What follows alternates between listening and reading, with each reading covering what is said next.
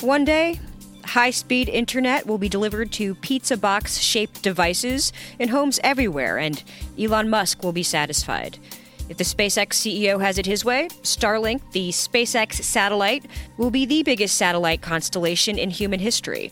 Applying for permission from the FCC to launch as many as 42,000 satellites into orbit, the Internet connectivity constellation, designed for super-fast, low-latency broadband service, is being put together at a rapid speed. As of June 2020, SpaceX has successfully deployed 60 more Starlink Internet satellites into orbit, bringing the total number to 480. With Musk suggesting the constellation could fund more ambitious projects, like building a city on Mars, SpaceX continues to reach for the stars, and at a fast pace. You'll need to keep up. Luckily, we have everything you need to know about getting your internet from Elon Musk covered. Welcome to the Abstract Podcast from Inverse. I'm Tanya Bustos, your host.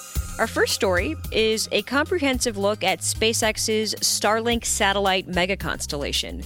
Made to beam down access to the internet from space, the project's objective is to bring affordable high-speed service to customers around the world, particularly in remote or underserved areas. And as an intrigued public grows more interested in the idea of getting internet from a thin, flat, round UFO on a stick, Elon Musk's words, we offer a one-stop shop for the curious and a guide to seeing the constellation for yourself. Our second story takes a closer look at Starlink's effect on astronomy. If you ask some irritated scientists, they'll probably tell you that Starlink is all too easy to spot in the sky. With so many satellites in orbit, SpaceX has come under fire from astronomers who say the constellations could affect up to half of all exposures from observatories. It's yet to be seen if the company prefers its own ambitions over those of the scientists here on Earth. But until then, it is SpaceX versus space science. This is the Abstract Podcast, a look at the scientific discoveries and technology innovations from the reporters at Inverse. In each episode, we explore a single theme through two different stories. Up now, everything you wanted to know about Starlink, but were afraid to ask.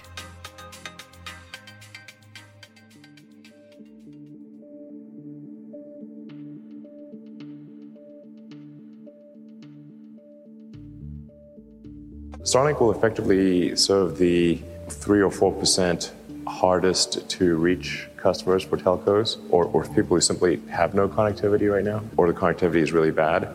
So I think it will be actually helpful and take a significant load off the traditional telcos. That was SpaceX CEO Elon Musk at the Satellite 2020 conference in March 2020, speaking about Starlink, the SpaceX satellite constellation designed to deliver internet on Earth, paving the way for more internet for those who need it and more options for those who have it.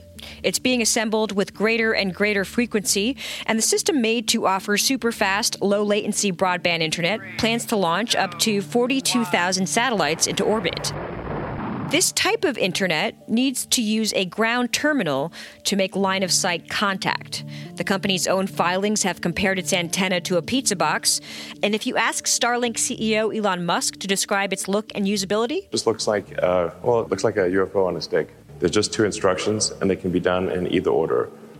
Point at sky, plug in. SpaceX wants to launch what could be the biggest satellite constellation in human history. With a growing community of fans, this could ultimately be a game changer for those in need of internet and how the rest of us use it as well. And if you're so inclined, you can see it for yourself now too. Let's get all the details from friend of the podcast, Inverse's Mike Brown. Hey, Mike. Hey, how's it going? Good. So a lot to get to here. I thought we could just break it down one by one. What's the easiest way to find these constellations, and how do we see them once we do find them? As you sort of hear about them moving across the sky, probably the easiest place to look is a website like Heavens Above. There's a non-profit used for helping people track satellites. They also have an Android app that you can download onto your smartphone to help you get acquainted. It's probably easier to see some of the earlier constellations, to be honest, because SpaceX has been developing this constellation. They've been trying to make improvements to make them less visible in the light. So that's good news for astronomers, but maybe bad news for people that are trying to keep an eye out for them. As far as capability, how good is the internet that this would provide? Speed, service, etc. How would we compare it to what many are used to?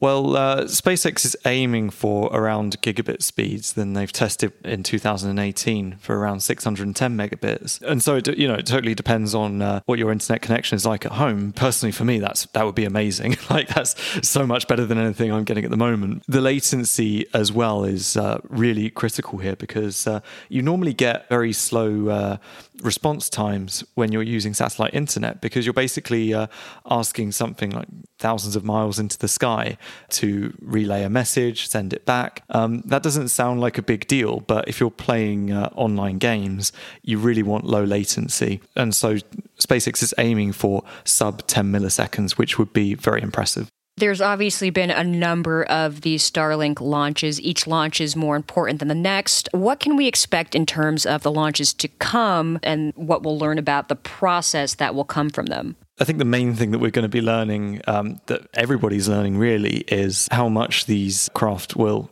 interfere with astronomers' work. I think that's the big question that everyone's asking at the moment, and that's really what a lot of scientists are highlighting as one of the key issues. So SpaceX is working with astronomers. They're holding these regular meetings, but when you make a change on a satellite and send it up into space, it can take a while to work out whether this change was effective. You hear about a rocket launch, say for example, next month. We're not going to know if any changes that were made on that launch have been effective for a little bit while afterwards. So it's an ongoing learning process, really for, not just SpaceX, but for everyone involved. There's no real easy answers here. But when we hear about astronomers pointing their telescopes up into the sky and they have these streaks across them, that's when the problems start. And I think, a big part of this is the anticipation. A lot of people just want to get their hands on this. And again, there's, I don't know anyone who thinks they're not paying too much for the internet. I just wonder how this service is poised to compete in the current market. Any clues yet? Yeah, I think that's a lot of people are starting to get sort of ahead and thinking about, can we put this on a Tesla or something and have permanent internet access? Really, this is going to appeal most to people who live in rural areas or other underserved communities where the internet on the ground isn't particularly good. So there, you're normally looking at satellite internet already. We don't know how much Starlink is going to cost. President Gwynne Shotwell did say in October 2019 that a lot of people are paying more than $80 a month for crappy service. It's not a direct quote, but basically that gives us a little indication about where they might be thinking about aiming for. People are already asking about stocks and getting in on this. I know it's early, but what's your sense of that prospect for a company like, SpaceX? It seems to be sort of up and down, really. I mean, we had these reports that there might be a Starlink IPO. That would be a separate thing from SpaceX. SpaceX at the moment is a privately traded company, but that seemed to be sort of shot down later. I mean, Tesla, as Elon Musk's other company, Elon Musk wanted to take that one private, so wanted to go in the opposite direction. That caused a lot of controversy, but he did outline in that announcement some of the reasons why he might want to do that. It seems like SpaceX is aiming to use the revenue from Starlink to fund some of its more ambitious efforts, like a city on Mars. So it has a lot of plans in the business side. And again, there's a lot of anticipation. And for the fan community in particular, this cool visual emerged that shows how this internet connectivity constellation is forming. And listeners would have to see for themselves to truly appreciate it at inverse.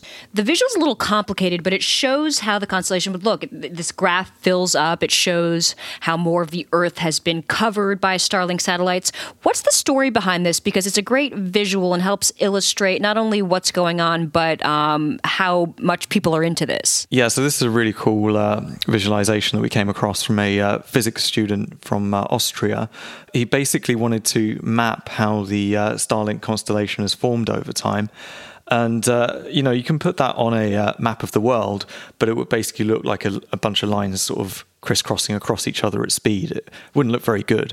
So what he did instead was measured two different measurements for how to spot a satellite in the sky, one on the x-axis and one on the y-axis. The one on the x-axis, which is technically known as the anomaly past the ascending node, and the one on the y-axis, which is the longitude of the ascending node, what that basically tells us is where the satellite is in space. I think really what this shows is the enthusiasm from the SpaceX fan community about what's going on with Starlink. I mean, this is a very impressive project. This is talking about filling the sky with thousands of satellites at low orbit, basically providing high-speed internet practically anywhere where you are in the world. We talk about City on Mars and Base on the Moon, some of these other projects that SpaceX has, but we shouldn't overlook Starlink as a very impressive sort of outline of how we could improve internet access in rural communities. Yeah, no, it is a huge deal, and there's a lot of coverage at inverse.com. Again, this particular visual is something you want to check out, as well as the rest of Mike's writing on this. There is plenty to read at inverse.com. Mike, thanks so much for the time. Thank you very much. Cheers.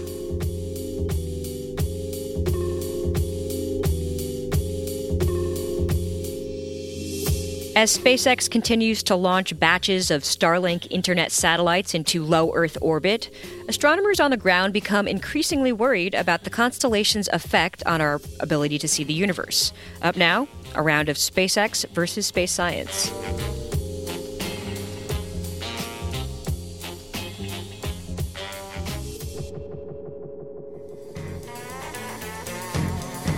Three, 2, 1, 0. Ignition, liftoff. Falcon 9 is experiencing maximum aerodynamic pressure. That was a SpaceX Falcon 9 rocket launch from a Starlink mission earlier in 2020. Just one of the many planned by SpaceX. So far, it has launched over 300 of these satellites to low Earth orbit, with the goal of having over 1,500 in space by the end of 2020.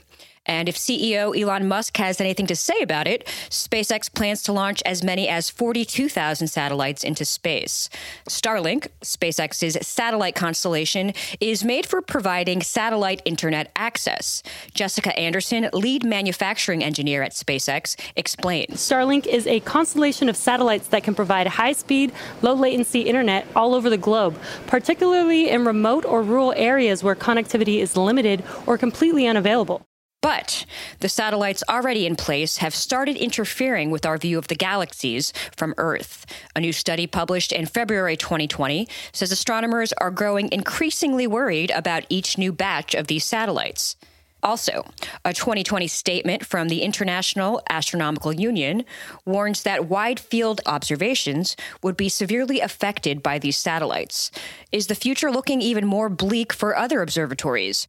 And how is the union calling for additional guidelines to regulate the brightness of these man-made objects in the sky?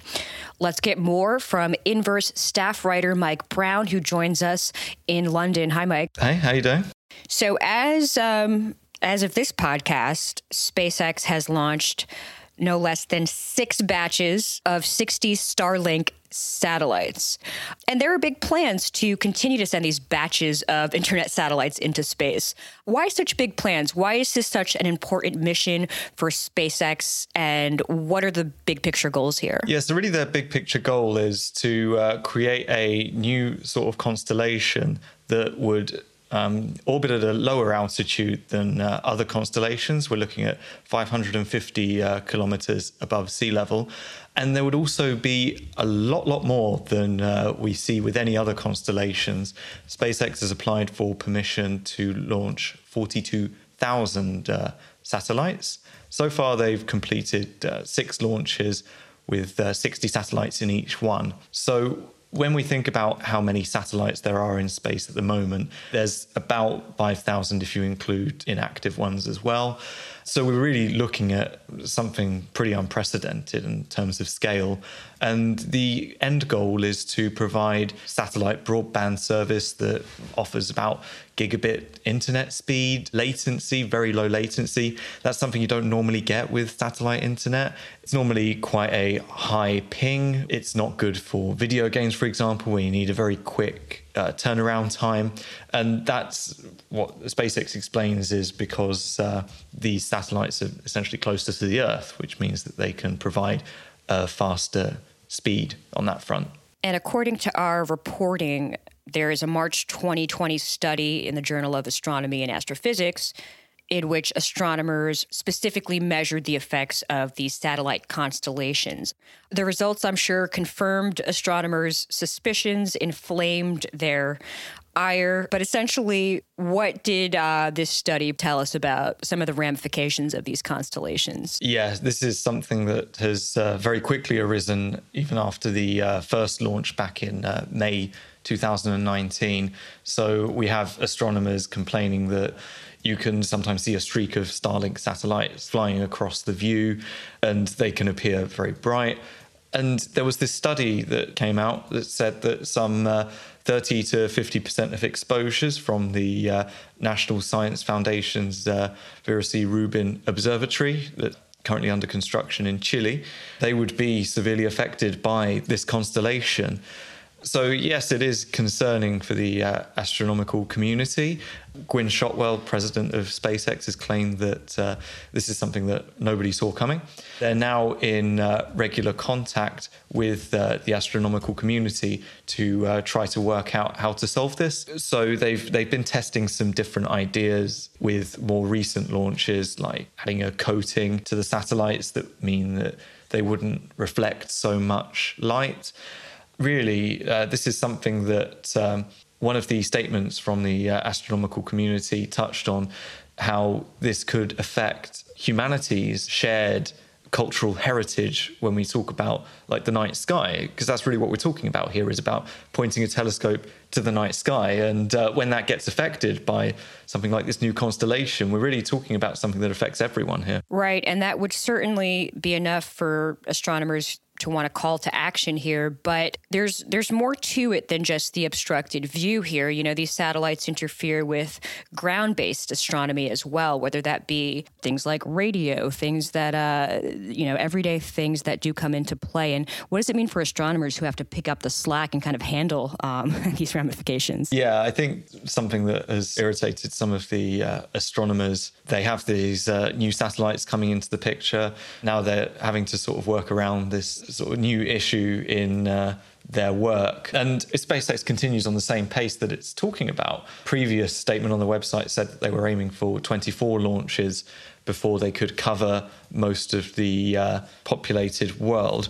That means we're looking at over 1,000 satellites in space before we can even think about global coverage. So it's a problem that SpaceX and astronomers will need to get on top of, before this becomes a bigger issue for their work. So I think it's going to be about cooperation between these two sides to try to work out what the best solution is. There is more to be read at inverse.com. Mike Brown, thank you so much. Thank you. Cheers. For full coverage on all things Starlink, you can click on the link in the show notes for that story and everything else we talked about today. If you agree that science and facts matter more than ever, give us a rating and review on iTunes to help more people find The Abstract and other podcasts like it. New episodes of The Abstract are released 3 times a week. Find old episodes and more original reporting on science, innovation, culture, and entertainment at inverse.com. Look for The Abstract podcasts on Apple Podcasts, Google Podcasts, Spotify, or whichever app you use. For Inverse, I'm Tanya Bustos. Thanks for listening.